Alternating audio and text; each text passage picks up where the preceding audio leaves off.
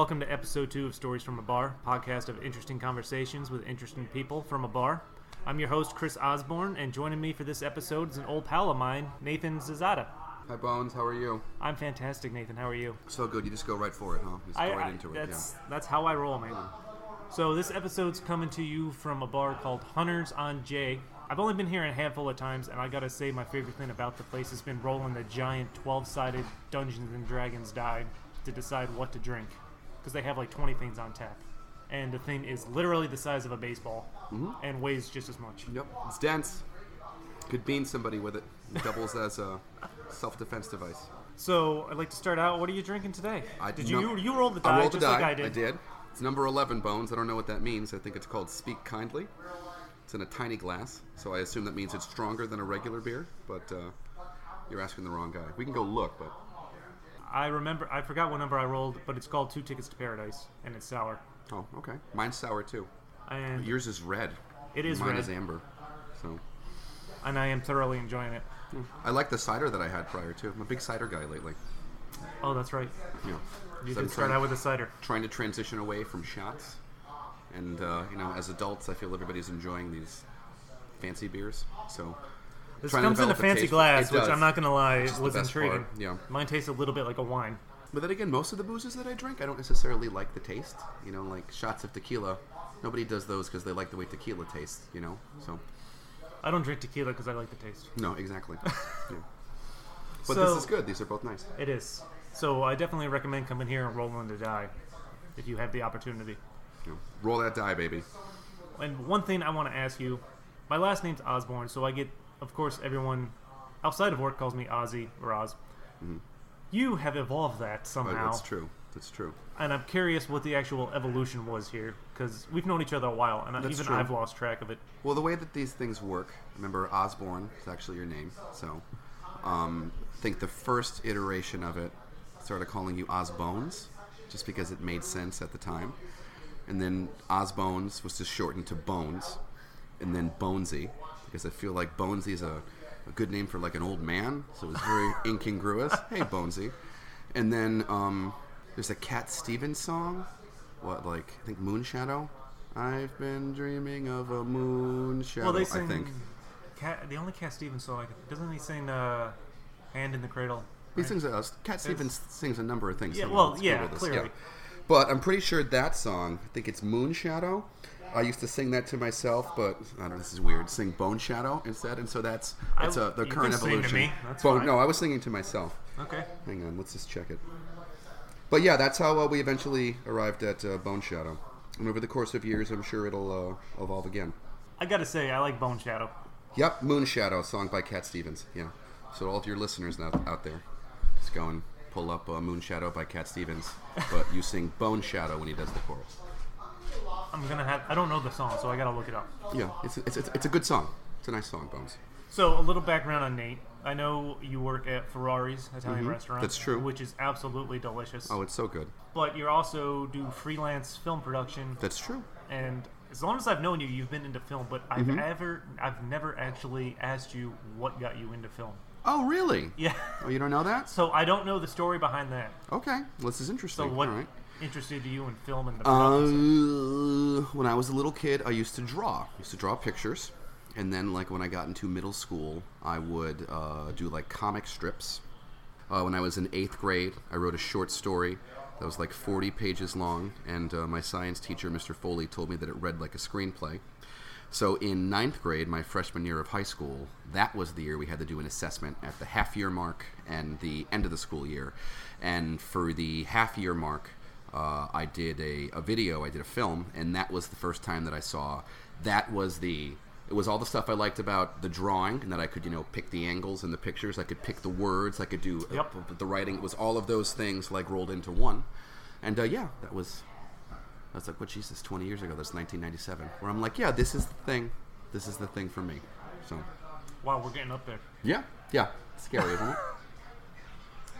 And I remember back when we lived in Albany, or when I lived there briefly with the other fellas, you recording scenes for Revelations, which was your movie at the time. Yeah, that was a big one. Yeah, that was 2003. Yeah, that was a good time.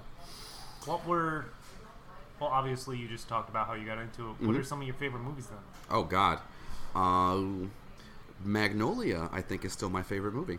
Really? Paul Thomas Anderson, 1999. Okay. Yeah. And that's like a big sprawling mosaic about people in the San Fernando Valley. But that was the first time I can remember being in a movie theater and sitting there and losing all sense of space and time. You know, I was not in a room looking at a screen. Like, I was there. I was absorbed. I was in it. And that was also the first piece of media I ever saw that, you know, that whole thing is about connections and people and, you know, how close your lives revolve to other people's and you don't realize it. And that was the first time my eyes were open to the scope of the human condition. Like, so many connections, so many things. Like, it's just crazy, the enormity of this business of living. But yeah, that was the first one. Magnolia. What else? Oh Brother, Where Art Thou? 1999 was a huge year for me in movies. I remember the movies, but those are two I have not seen. Fight Club. Fight Club I saw. Fight Club was a really big one. Almost Famous, I really liked. Never. Of course, I remember it, but I haven't seen it. Yeah, they're good movies. What else? Of course, you know, the big ones like Back to the Future. Oh. My God. Tried to learn how to ride a skateboard because of Marty McFly. I went to a Comic-Con a couple weeks ago, and there was a Marty McFly impersonator with the DeLorean. Really? And it was wonderful. I went to breakfast 2 Sundays ago, and there was a DeLorean parked in the parking lot, and it was the best part of the experience. I'm even keeping the French toast in mind. What else? Big Lebowski, obviously. The Dude. Yeah, those two, like, counterculture stuff, especially when I was a kid. As I said, Almost Famous. Fight Club, you know, you are not your khakis. You know, Almost Famous when he's calling Philip Seymour Hoffman Lester Bangs, and Lester Bangs advises him, you will meet all of these people again on their long journey to the middle.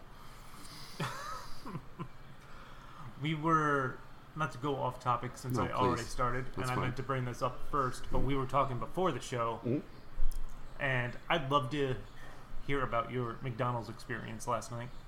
I have a very hard time with fast food. We typically, when we go to eat or we get stuff delivered. Well, this is after a few drinks. Well, true, but I'm just saying in general. Like, I'm always shorted, I'm always shafted. If one person's going to be, you know, denied their food, it's always me.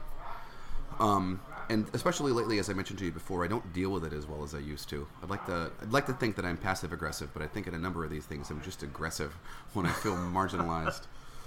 And I'm not a big one to yell at service workers, you know, like I'm not See, cool I with try that. to be super nice to them because I worked in a McDonald's when I was 15. Yeah, well, I work in food service too. I know and how frustrating that is. Yeah.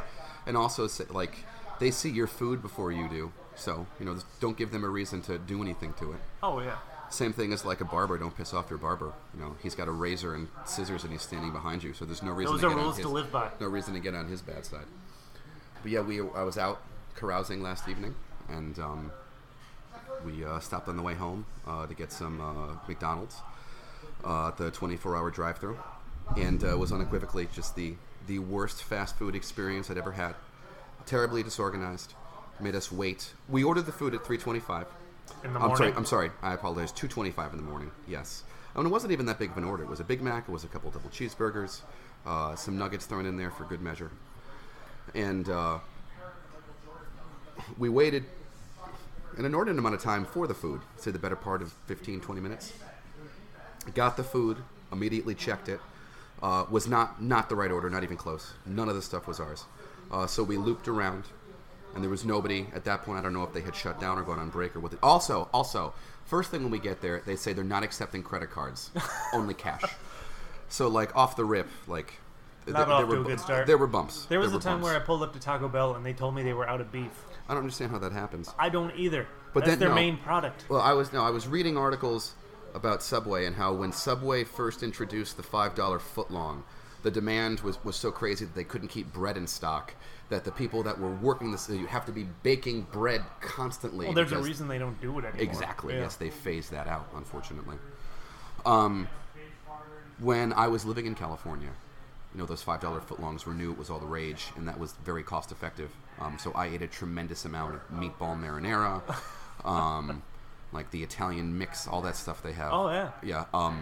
And long and short of the story is that now, when I walk into a Subway, that smell of a Subway, I feel like broke in life, like counting, like, oh, it's come to this, counting quarters for a $5 footlong. So back to McDonald's. Go back to the window. There's nobody there. They did not handle it well. And at the end of the day, the end of the story, we did not. They had given our food to somebody else. Given the guy in front of us his food. Everybody was mad. The gentleman in front of me had ordered $40 worth of food, and he wanted to fight me for the food, as if I had taken his food. I said no. They opened the window. I took was in the bag. Very constantly happens at drive-through restaurants where people take other people's food. Yes. But the most upsetting part of it is the response from the staff is that they were confrontational and they were rude. I've never had somebody take my money, give me the wrong thing, deny me service, and then yell at me for it. They're like, you drove away. I'm like, that's the way it works. You open the window and give me the bag. I drive away. The transaction's been completed. Do they expect you to sit there and go through everything? See, I think it's rude when they give me the food to open the bag in front of them and check it, because I feel like that's saying to you, I don't trust you. I feel like it's insulting the exactly, yes. But then they chided me last night for not doing it, so I don't know. Up is down, black is white, which is which, God only knows. So anyway, the most upsetting part of this, as I said, their response was wrong. They were very rude. And at one point, they were yelling at me, so I started recording it. And the manager there, who was a female, told me that she was going to call the police because I was sexually harassing her. And this upset me tremendously. I was not. There was no sexual harassment. I even said that. This has nothing to do with you being a woman. It's with you taking my money and not giving me the thing. And I wasn't, I wasn't being offensive or loud. I was just very plainly stating my case at the window 2 of the drive-thru. And what bothers me about this is that I am a big supporter of the Me Too movement. Nobody should feel uncomfortable. Nobody should be victimized. Nobody should be taken advantage of.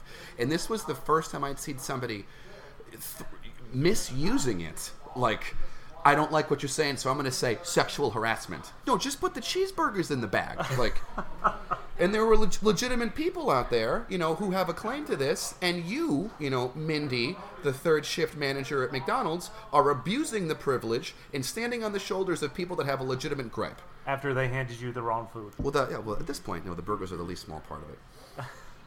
But yeah, as I said, as an adult, my new thing is I feel like when I feel like I'm being marginalized, especially once I've metabolized some alcohol, I tend to pop off, which is incongruous with some of the other aspects of me, because I do consider myself a very mild-mannered person. But as long as I've known you, you've always been quite pleasant. When you deny me things. There will be hell to pay. When you deny me things, sometimes I get upset. I've been doing it a lot at work lately. There was an elderly gentleman just the other day where I was waiting tables, and I'm by myself, and I'm setting tables in the dining room. And I go to a table that I've just set up, and I see that the napkins are gone. And I know that I put napkins on all the tables. And there is a party of 6 elderly gentlemen in the middle of the dining room, okay? Okay. So I'm doing my stuff. I go to another table that I've set up, and I see the napkins are gone from that table too. And I'm like, okay, I am not forgetting napkins. Something else is happening. So they're taking... Yes, so I'm standing there. Now I'm watching. All right, I'm standing by the coffee pot, and I'm watching. And the old man on the end, I see him get up and walk over to a table, jacks the napkins off a table, and he goes and sits down. How many napkins do they need? At this point, you're up to 6, all right? Now, you're 90 years old. Okay, 6 napkins, that's not that big of a deal. You're going to I was going to say you're going to die soon. Enjoy the napkins while you have the time left, yeah. But again, it's bothering me, so I can't let it go, all right? So when I see him sit down this time, I take a stack of napkins, and I walk over. I stand next to him until he notices me. And I go, hi. And he looks at me, and I say, if you need napkins... just ask me. You don't have to take them off the tables. Just ask me. Which is a very small and petty thing to go do to a 90-year-old man who just wants to clean his face. That's true. But as I said, I feel marginalized. I feel like it's a personal attack. You're taking the napkins. You're stepping on my job. So, old man, just ask me. Well, you see a lot of great stuff like that when you're in, I say food service, but I mean to encompass anything like working in a bar. I'm picking up what you're putting down. Yeah, exactly. Yeah. So I know your filmmaking, though, and this is one of the reasons I really wanted to talk to you, took you out to California. Yeah. And you got pretty involved in music video production. Yeah. I mean, I was there. Yeah. I was in there with those guys. I was mixing it up, hanging out. So what music videos did you work on then? Or with... There's so many, and most of them are so small. these All right. crazy. I know what you want. I know what you want, and I know where you're going. Yeah. You know where I'm going with Yeah. this because I got to ask you about Blake Shelton. Oh, And my buddy Blake. good old Blake. Yep. I don't watch The Voice, but I've seen enough clips to get the impression he'd be like a fun guy to hang out with. Well, that's what's fun about that is that sometimes I'll be doing things and they'll run a clip or a promo for The Voice, and I'm like, oh, that's my buddy Blake, Blake Shelton. Yeah, again, so many things that you do in your life, so many places that you go, and the things that you are and are not. I think about myself sometimes, and sometimes in your weaker moments you feel small, like, but then I remember these things, like, oh, you did this, you did this, you did this. One of my best music video experiences out there, I was a PA, which Production assistant? Yes, but that's the equivalent, in the entertainment industry, that's the equivalent of being a busboy, which is fine. Everybody's got to start someplace. But I was a PA on a Blake Shelton music video, and I was friendly with the first AD, and he liked my vibe and trusted me, so he posted me up with Blake Shelton, and I got to spend the day with Blake Shelton. And yes, Blake Shelton is as pleasant and as affable as you would expect him to be. And as drunk? Yeah, but not obnoxiously so. No, he had he had 3 friends with him that were with him all day, and they were just drinking beers casually. Mr. Shelton had a flask; he would nip every now and then, and they were just very pleasant. My first favorite memory was Blake Shelton in the back of the truck with him. So Blake is driving, his buddy's riding shotgun, his other friend is in the driver's side back seat. So you're basically there giving them cues. I have over to, the walking, yes, right? yes. When the director calls action, the first AD will put it on the radio, and I relay to Blake action. So there's the 3 of them are sitting there. I am in the back seat behind the passenger seat, ducking down as low as I can get so the camera can't catch me. Blake is driving. We're not driving yet, we're stopped, but Blake is in the driver's seat, and he looks back at me and says, "What the hell are you doing?" I said, "Well, Mr. Shelton, I have to get down as low as I can so the camera won't pick me up."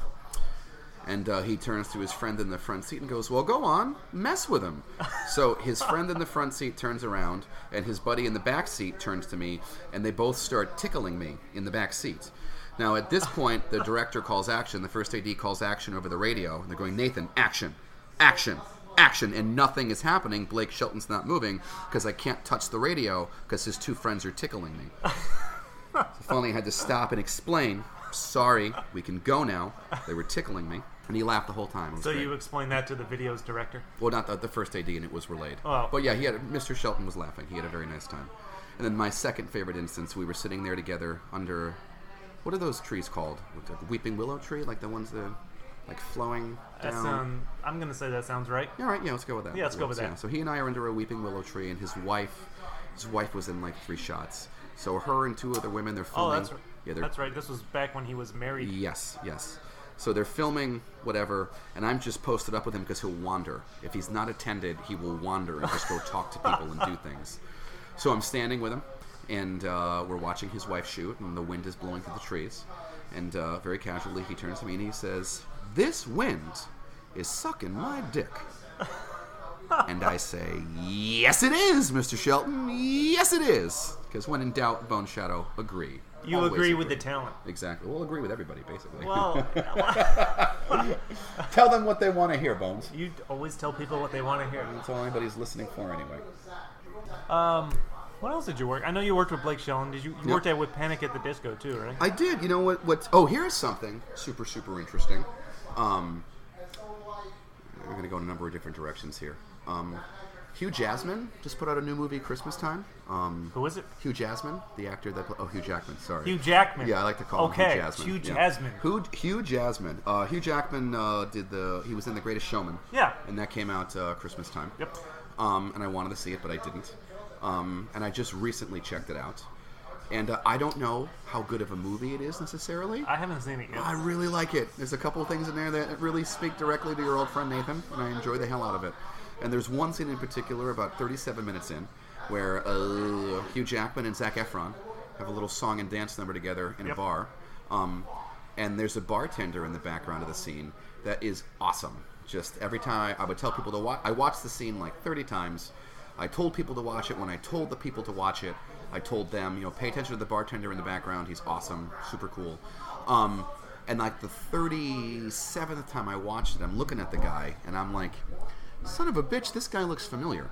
And I Googled it, and the guy that plays the bartender is this guy, Daniel Cloud Campos, who is a dancer and a choreographer, but also a director that I was a PA on his set a number of times. Really? Yes. And that was crazy for me because that's the first time that I found something in the world that was one of my favorite things. That I'm like, oh, I really connect to this, and I like this, and this speaks to me. And then found out later that I actually had a personal connection to it. I know somebody who actually was involved in the making of one of my favorite things. And that's the first time that's ever happened to me. I've never known, like, I've known people that have made things, and I've loved things from afar, but I've never been able to be like, oh, I can correlate these two things together. I know somebody tangentially who had their hand in something that really touched me. And that was a big deal, and I called Jay Cologne to tell him. He's like, yeah, I knew he was in that. I'm like, you're not getting it. You're missing the gravity, the effect it's having on me.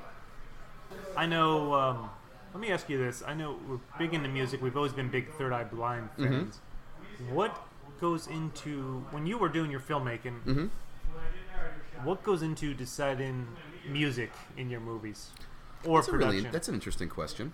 Because I thought this was something, I always thought this was something I might be able to nail, like being the guy that comes up with the soundtracks. Or finding the music for certain scenes. See, what's crazy for me is that I have a very strange relationship with music in that regard. Because and I don't want to, it's not like I don't have an appreciation for music, but I listen to music in terms of, like, how I can use it.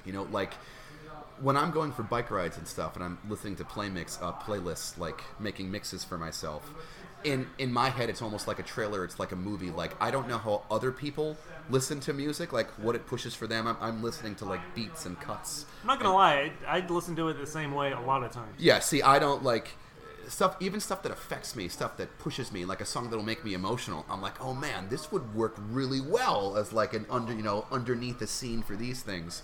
So other people, that are like, oh man, just I'm all about the music. Like, I don't, and not in a negative way. Like, I don't understand how they're internalizing it. I want to learn. I want to be on that page because as I can. This is something I found out recently too. Like Cars 2, music, right away. I can listen to a song for 30 seconds, and I'm like, okay, I like this song. I like this artist. Yeah. And I can look at a car and be like, okay, yeah, that's the one for me. Yeah. I'm the same way. I forgot what I was listening to last night. Actually, because it was Cinco de Mayo and I already had some margaritas. But 30 seconds in, I'm like, I like this. I'm going to look up the rest of the band. Yep. And, of course, now I can't remember it. One of my favorite things, too, is, like, you find a new band, you find an album, you're like, oh, I like this. And, like, your first pass through, when it's still new to you, like, I love track 1, 4, 7. 2 years from now, once it's become a part of you, you'd be like, oh, like now 5, 11, and 9 are my favorites. The way that your taste changes and things grow. As I said, I can listen to something for 30 seconds and know how I feel about it. But also, on the other end, sometimes, like, over time, things grow on you and you're like, man, like, I dislike this, 3 years ago. And now, out of all the tracks on this album, this is the one that speaks to me most.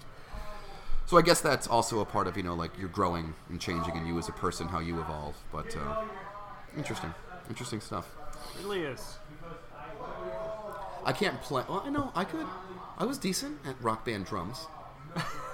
The Rock Band nights, yes. See, as creative as I can be, I don't know how you write music. I don't know where that comes from. I don't know how you come up with beats or rhythms or any of that. And I think that would be very interesting to talk to somebody who could clearly explain to you, like, oh, well, I'm sitting there and, like, I hear and then I just, like, flesh that out. I'd love to have the talent, but I don't, because I feel like in my head, sometimes I get those beats. I'm like, I could turn this into a song if I had talent, of course, but I can't ever get it out. See, I can do that with the filming stuff. Is that I can. That's one of the few times in life that I feel competent and that I can look at something and I know the way to cover it, to shoot it, to put the pieces together. But, like, that's my niche. That's my angle. Like this, I can't play anything. I don't know how to write music. I can't read music. I can't do, like, I don't.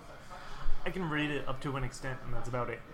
I really wish I could play. If I could play instruments, I wish I could play piano. Wish I could do the drums, guitar. Everybody wants to be a guitar player. Piano's kind of the gateway instrument.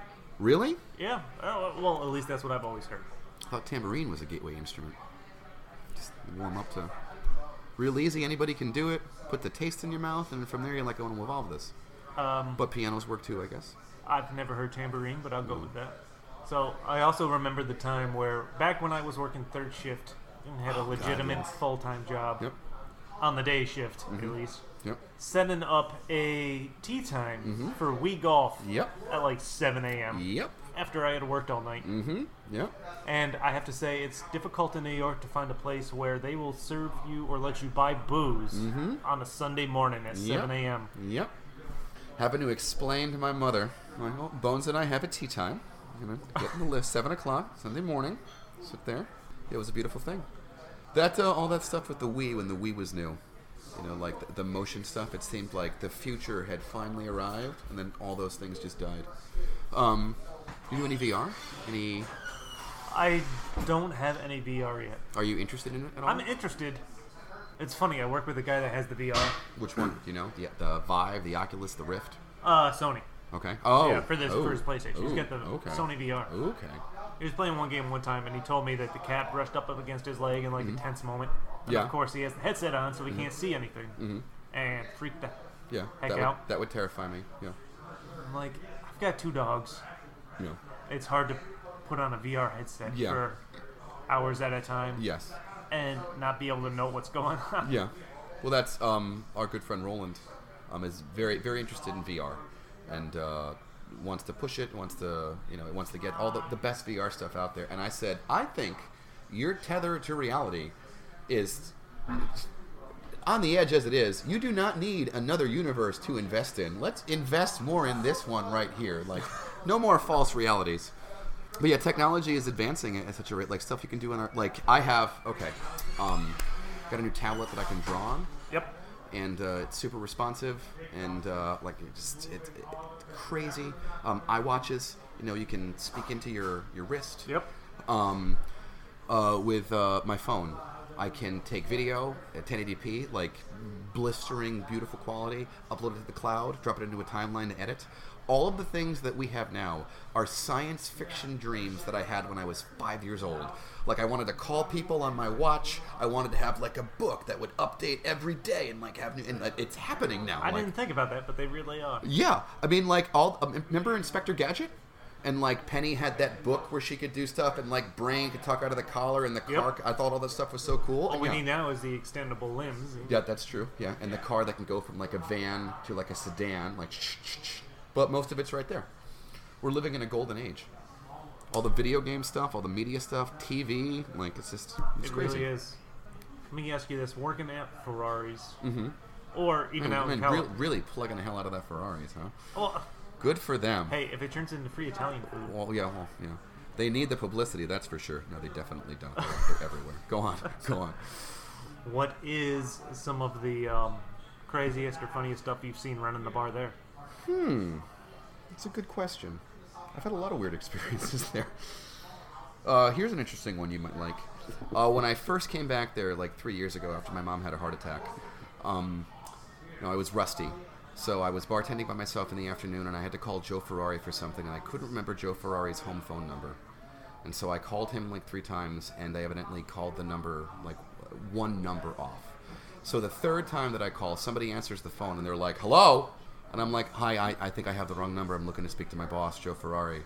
And the guy's like, yeah, you keep calling. This is a crime scene. This is a live crime scene. There's a dead body here. So there's got to be, like, there's something up with this. So you called Ferraris and they said it was a live crime scene? No, I was calling from Ferraris. I was calling the boss's house. Oh, okay. Okay, yeah, so I'm at work, calling from the restaurant, calling Joe Ferrari at home. But, the number is, like, 4569. I was dialing 4567. Like, one number was wrong.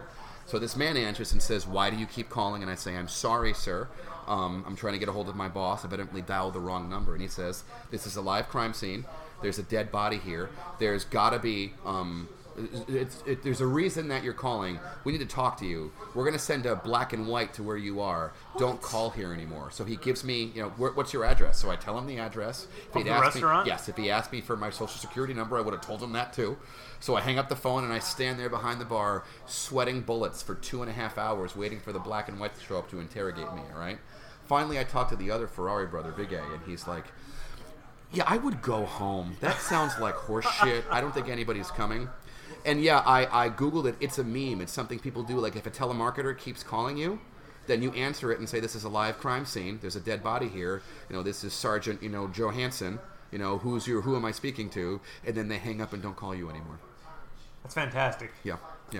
I've done that, but I've answered the phone and said, who is Who's asking? I'm like, oh, he's dead. Oh, really? Yeah.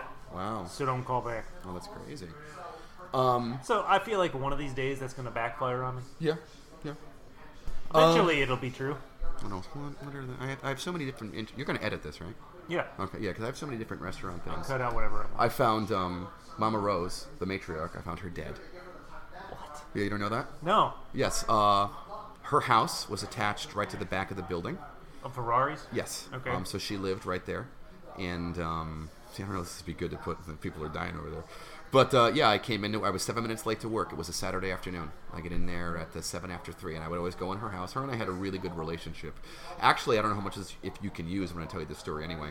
The night before she passed away, we had a really big fight. A big enough fight, I guess. Okay. She would live in the back, and she would call the restaurant and ask me, like, make me a martini, make me a white Russian, send somebody to get me a chicken sandwich. Like, she would ask for things, and it was my responsibility to facilitate them. I gotta say, if I'm at the point where you can just call somebody to order a drink, I feel like I'm living the dream. Yeah, exactly. Yeah, you won. You won, Ma. You won.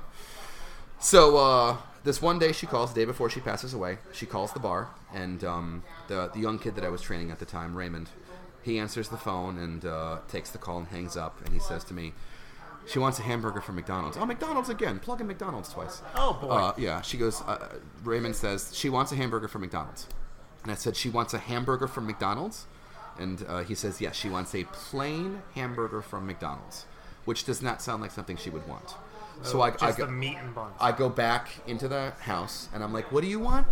And she's like, I want a hamburger from McDonald's. And I'm like, you want a plain hamburger? And she's like, I want a hamburger, with the Italian accent. I'm like, okay, just a plain hamburger. Because I'm going to call your daughter-in-law. I'm going to call Colleen, and she's going to have to stop and get you this hamburger, so I want to make sure you want it. And she's like, yes, I want the hamburger. So I go outside.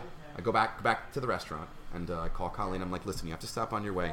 You need to get a hamburger for your mother-in-law. She wants a hamburger. And Colleen goes, she wants a hamburger? I go, yes, she wants a plain hamburger from McDonald's. And Colleen says, that doesn't sound like something. And I understand that. I've already gone over and double-checked it. She wants a plain hamburger from McDonald's. Just please get the hamburger. Okay. So it takes Colleen like 45 minutes. As a matter of fact, different McDonald's, but the Scotia McDonald's, Colleen has an ordeal and a half at the Scotia McDonald's. It takes forever and a day for Colleen to show up at the job with these plain hamburgers from McDonald's, okay? She walks in with the hamburgers, all right? In the meantime, Mama Rose called the other daughter-in-law and asked for hamburger meat. So while Colleen is waiting at the McDonald's, somebody else went and bought hamburger meat, brought it to the restaurant. They made her a hamburger. Colleen shows up an hour later with a bag of hamburgers. Mama Rose is already eating a hamburger, okay? So Colleen is livid. Colleen walks to the bar and says to me, nobody ever call me and ask me for things again. I go out of my way. I fight the McDonald's people. I get these hamburgers. I get here. She's already eating a hamburger. So I feel responsible because I'm the one that called Colleen and made her get the hamburger. So I go marching back into this 90-year-old woman's house, all right? And I kick the door open. And I go, what is your goddamn problem? You are driving everybody crazy with these hamburgers. You got Colleen crazy. You got Rose crazy. You got me crazy. Don't ask me for any more hamburgers ever again. You want a hamburger, you figure it out yourself. Slam the door, walk away. Immediately feel guilty yelling at the old lady for no reason. Of course. So I go to the bar. I'm out there at the bar. She calls the bar, and Raymond says she wants to see you. So I go back there. All right. I walk in the house, and I open the door, and I'm like, hi. And she's like, listen, you pots, are you crazy? And she explains to me, okay, the hamburger from McDonald's, like, the meat was no good, but the bun was delicious. And the burger that the other daughter-in-law brought her, the meat was great, but the bun was terrible. So she combined buns from McDonald's and the meat the other one bought her as if to say, it took both of my daughter-in-laws to give me the perfect hamburger. And then she says, do you want a little wine? Which is her way of apologizing, all right? So then the day before she passed away, the last fight her and I ever had, I sat there in the house, sat there in her house after having yelled at her and kicked the door open, and she ate half the hamburger and I ate half the hamburger, and we drank homemade wine, and we watched EWTN, the Jesus channel, the mass that she used to like, and sat there with her for like 10 minutes, and a day later she was gone. And that night, when I left, I was in a rush. Usually I go say goodnight. She'll be in bed. I would go in the house and say goodnight to her. I didn't do it that night. But I don't. I maybe I should feel bad about it. I don't, because I'm telling you that sitting there in the house with her, drinking the wine, watching the mass, eating the stupid hamburger, like, out of all the experiences with death I've ever had in my life where I lost somebody, that was the best one, because I didn't have any regrets. I was stuck with her all day, most days, and she was stuck with me, and I knew that I loved her, and I knew that she loved me, and she knew that I loved her, and that was a good thing. That's a pretty good story. It was. And 24 hours later, as I said, she was gone. That was something either. I didn't process that for a long time afterward. Yep. Because I was at work too, so they all had to go and leave, and I had to stay and do that stuff. And then people later are like, "Well, how are you?" And I'm like, "What do you mean?" And they're like, "Well, how are you? Like, you found a..." I'm like, "Oh, that is kind of a thing. I didn't even think about it like that." Oh, see, I haven't found anybody that has passed away, but I used to deliver flowers, and I'd always have to drop them off at funeral homes where they were already set up for the service. Yep. And it always kind of creeped me out a little bit, because I'd walk in there. Of course, no one's there that early, so I go to drop off the flowers. There's the casket there with the top half open. I'm like, I'm kind of creeped out. Yeah. You know what I thought about for the first time the other day? This is not really anything to do with what we're talking about, but it reminded me of this. You're saying that, I'm thinking about just like, you're standing in the room with somebody, like you're dropping the flowers off, but like here is, the shell of a person, and people are coming to mourn that. Tangentially, the thought that I want to tell you about, the house that I grew up in, we built that house. Yeah. And that's been my family's house since I was, 5 years old. Oh, is it unisex? Yep. And thinking about moving into like a house that's 30 years old that like 4 families have already lived in, like sometimes I feel that the effect of human experience is kind of like smoking in a house. Like it will, like cigarette smoke stains ceilings. I feel like It absolutely does. Yes. Stains the paint. yes, but I feel like living rubs off a little bit, and it's just crazy to think about like a house that say you, your wife, your children buy, right, and the house is 45 years old, and there have been 4 families that have lived there, 4 families that had happy times together, or sorrow, somebody passed away, just your experience is only your experience, right? Like what you guys are going to charge that house with, but to think of the ebbs and flows of different people's lives over the course of years before you got there trips me out. Does that make any sense? It absolutely does. A little bit? All right, I'll take that. It's funny because the apartment we live in, we keep getting mail for the woman that lived there before we did. Yep. I'm like, and clearly the post office doesn't care because we keep saying she doesn't live here. Yeah. Keep They're writing not. return to sender, things Yeah. like that, and we still keep getting it. I'm like, maybe she's dead. Yeah. I don't mean that to sound harsh. No. But, yeah. Makes sense. I came across an article, BuzzFeed or someplace. It was an essay about this woman who, there is a booming trade on eBay to buy people's diaries and journals. And so this girl that People that have passed away? not necessarily, or just no? they're there for sale. And so this woman that wrote the essay bought a series of diaries off of eBay, for like, as a matter of fact, she had to pay like $100. Like the bidding got intense for it. And their journals. So I could theoretically make up anything in a number of journals and try to sell them. Yes, but it doesn't. What's that invalidates. Like, okay, she wrote this essay, and it's these journals from like 2002, this woman's life, and it's just, like the woman gets up, she makes coffee, like she has a bowel movement, like she watches TV, like she has a sister that would be rude to her, she had a dog that she loved. What's crazy about it is you don't know if she's alive or dead, but all the tiny details of a person's existence combined over the course of years, like by the end of it, when the girl got to the end of the diary, she was very emotional because even though they're stupid little things, you become invested, and also like thinking about the kind of person, the kind of woman who has the diligence to keep a diary about like bowel movements and things like that. Like, what is your life like? What do you have? What do you don't? That this is such a priority.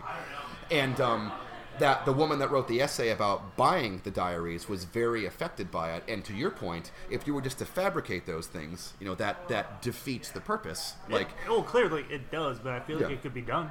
it could definitely be done, yeah. And I'm sure there'd be a whole huge market for that. But I bet the other way, like, I guess there is some kind of hope to imagine, like, put it in this perspective. You're a lonely person, you're a sad person, you're 65 years old, you got a bad leg, you got 2 cats, 1 dog, nobody cares, and you keep these journals, you do these things, you keep the record for the sake of keeping the record, and after you're gone, 15, 20 years later, somebody finds your stuff and is moved to tears, so affected just by the pathos of your existence. But there's a little bit of hope in that, right? Oh, of course. I'm just thinking of ways to write down gibberish and sell it. Yeah, make money. That's important too. Sure. That's what the internet is for, Osborne. That's what we have Twitter for. You don't have to write a book. You do 140 characters. That is, isn't it up to 280 now? Yeah, but I thought you had to be like a special celebrity. You had to be like No, I grandfathered think into I'm that. pretty sure it's open Anybody to everybody can just shout whatever they want? Wow. I know. We're really moving ahead. Are you an Instagram guy? I wasn't until I started this podcast, and then I'm like, you have to be. I That's suppose right. I should Yes. start one for this podcast. I took Facebook off my phone. I took Instagram off my phone. I took all the dating apps off my phone, and I feel like I'm a better person for it. However, my feelings frequently betray me and lie to me, but I do feel like it's a good change. I mean, there are certain things that, yes, I feel there's a benefit. We should be plugged in and connected. People that are having kids across the country, I can see their growth. I can see your stuff. But I feel so many of us use it for evil. Like, I'm so sick of those shoefies, the pictures where you're looking down at somebody's shoes. Oh, well... You ever seen somebody take a selfie? It's the saddest thing in the world. They take the picture, they take 2 steps, they look, they back up, they repose. It's sad to watch. Yes. Yes. And I'm like, there's only so much of people's food I can stand. Oh my God, yes, jeez. Well, let me ask this: you working at a restaurant and bar? How often do you see people do All the time. And my immediate reaction when they do it is, it doesn't even look that good. Like, what are you? Come on, that's how low you're at this. Put something in front of you, got to take a picture? Jesus. But also, like, with like the event videography stuff, and like I see everybody wants pictures and everybody gets pictures, like pictures. Also, like, here's something I feel about pictures lately too. Pictures you have displayed in your house, like, oh, here we are on vacation in front of the. What is the point of that picture? You remember that moment. It's not to remind both of you. It's to show everybody else how great your lives are. Like, Absolutely. oh, look at. Well, yeah, here's us. Here's this. Here's that. That is absolutely part of it. I try my best not to take too many pictures. That's like, now if it's important, I'm going to try real hard to remember this. I'll take like one picture and then just try to enjoy Yes. the rest of it.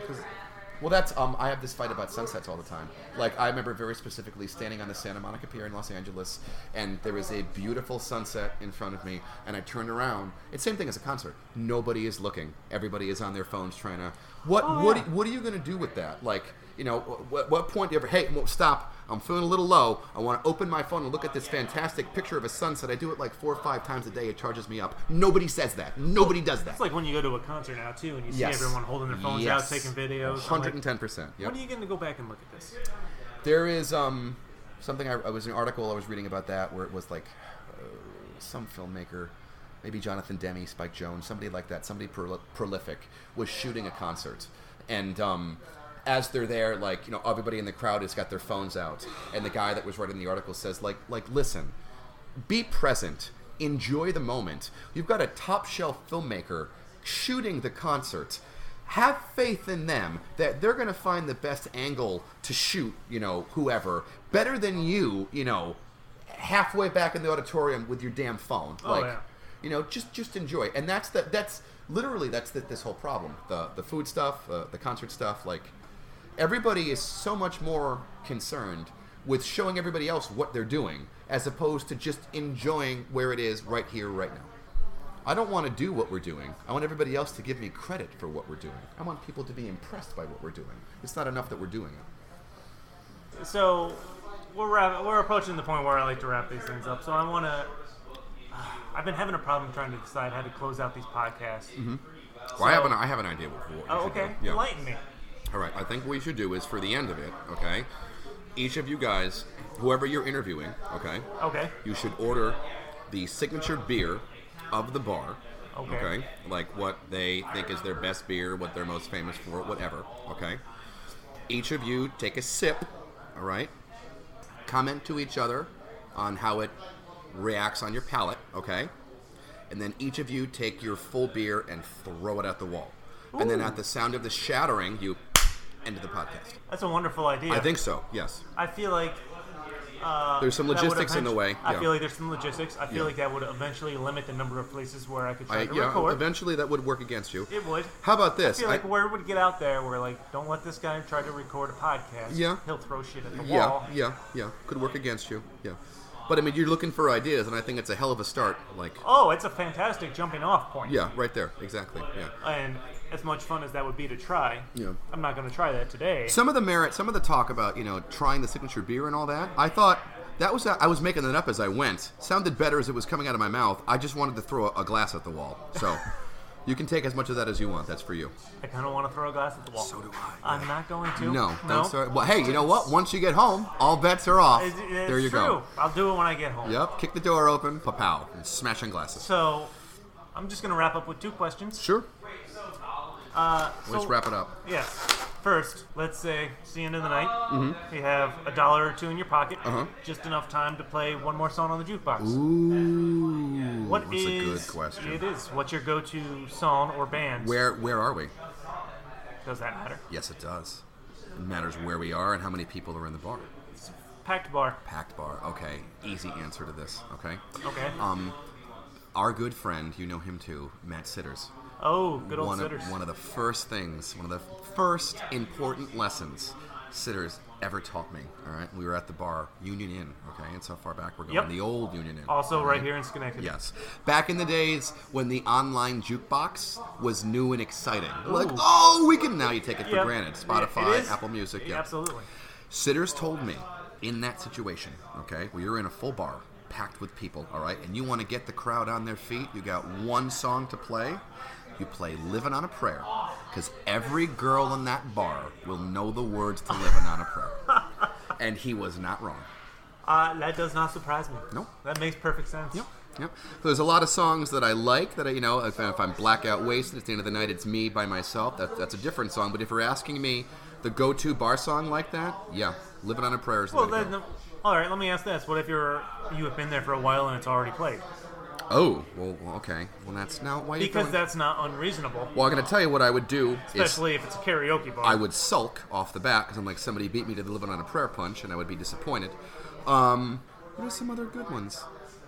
There's so many good songs, especially for late drunk nights like that. You know what I like? Especially when the bar, okay, so you're really drunk, say you're like at Manhattan, something like, okay, Yep. a divey bar toward the end of the evening when people are leaving. I like a little Billy Joel. Okay. She's Always a Woman is a good one. That is a good one. What else? Oh, Piano Man. Oh my God, Piano Man reminds me of Brett, if you can imagine that. Really? Yes. Yep. Why? I don't know. I do know. We were in high school, and Brett had a mix, and Piano Man was on the mix. And this is, of course, a friend of Nathan's. Oh yeah, sorry. Yeah, High that's school. not clear. Yeah. Yeah. And I associate that song, like the opening piano keys of that, with like winter in high school, gray days, super, super cold. Sit at the bar and put bread in my jar and say, man, what are you doing here? All right. So, follow-up question: Please. best hangover cure that you've discovered in your legal time of drinking? Oh I will man. All right. Well, unfortunately, say. If anything. yeah, everybody wants something pithy, like people say grease, they're like, oh, you gotta get maca root in this. Like, no, nothing, especially as I get older, nothing works. I have 2-day hangovers now when I get really, really bad. You know what works for I me? used to be that bad. My body's gotten to the point where it just tells me to stop. Well, that's the only thing that works for me is sleep, ibuprofen, and water. That's... Say you do this, you have this crazy shot, you drink in the morning, you have a greasy breakfast. None of that works for me. See, the greasy food seems to be a common theme amongst people. Yeah, but I don't. Trying to cure a hangover. But I feel like if you have a really bad Saturday and everybody's going out for breakfast on Sunday, you're gonna eat greasy food. There's no, you know what I'm saying? Yeah. That's just a self-fulfilling prophecy. Well, also a lot of people too. Just to put something in their stomach makes you feel a little bit better. I feel like when I get really bad, it's like a 5-alarm fire. That's why it takes me 2 days to recover. So it doesn't matter what I'm going to do to myself. Food, exercise, none of that matters. Your body just needs to repair because you've done tremendous damage. Unnecessary, tremendous damage. See, it was funny because there was a while there, back when my body could actually handle going out and drinking excessive amounts, where 3 o'clock the next day, that was the switch for me. Wow. It was the flipping point where Really? I went from feeling like garbage to, all right, I'm starting to feel better. See, what'll happen to me is I will pass out, and I'll wake up like 4.5 hours later, and I'm like, okay, I don't feel so bad. I feel pretty good. I feel all right. And then, from that point, over the course of the next hour and a half, steadily the hangover starts to grow. Oh. So an hour and a half after I've woken up, I'm like, I can't drive a car. I can't look adults in the face. Like, I need... And then I'll go back to sleep, fall asleep for like 3-4 hours, wake up, and then just have a standard hangover where I'm like, my body aches and I feel terrible and I made poor choices. So it's tiered, and it's So only very partially destructive. like your real life? Well, yeah, please. What is real life anymore, Osborne? This whole thing is a dream. I don't know what's real. All right. I'd like to thank Nate for being here, I didn't do sharing anything. some drinks and sharing some stories Thank with me. you. Yeah. Invite me back. You will absolutely be back. All right. I'll stay. And I I'd won't like, leave. I'd like to thank anyone out there listening. Thanks for tuning in and checking out the show. You can find Stories from a Bar on Facebook, on Twitter. How about, can we end it with me telling everybody how Infinity War ends? No. That would be awesome. That would be so cool. People love spoilers. I feel like that would be my first hate mail. You could put a spoiler put the spoiler warning after you got the hate mail. All right, well, next time. We'll ruin something next time. Can you ruin... See, I'm down for ruining something. Yeah, I love just ruining not things. event. I love destroying things. There's nothing like a good destroying of stuff. No. But I have not seen beautiful. Infinity War yet, so no. Okay. I'm gonna have to deny that one. All right, we'll scope it But out. We'll figure something out for next time. We'll ruin something.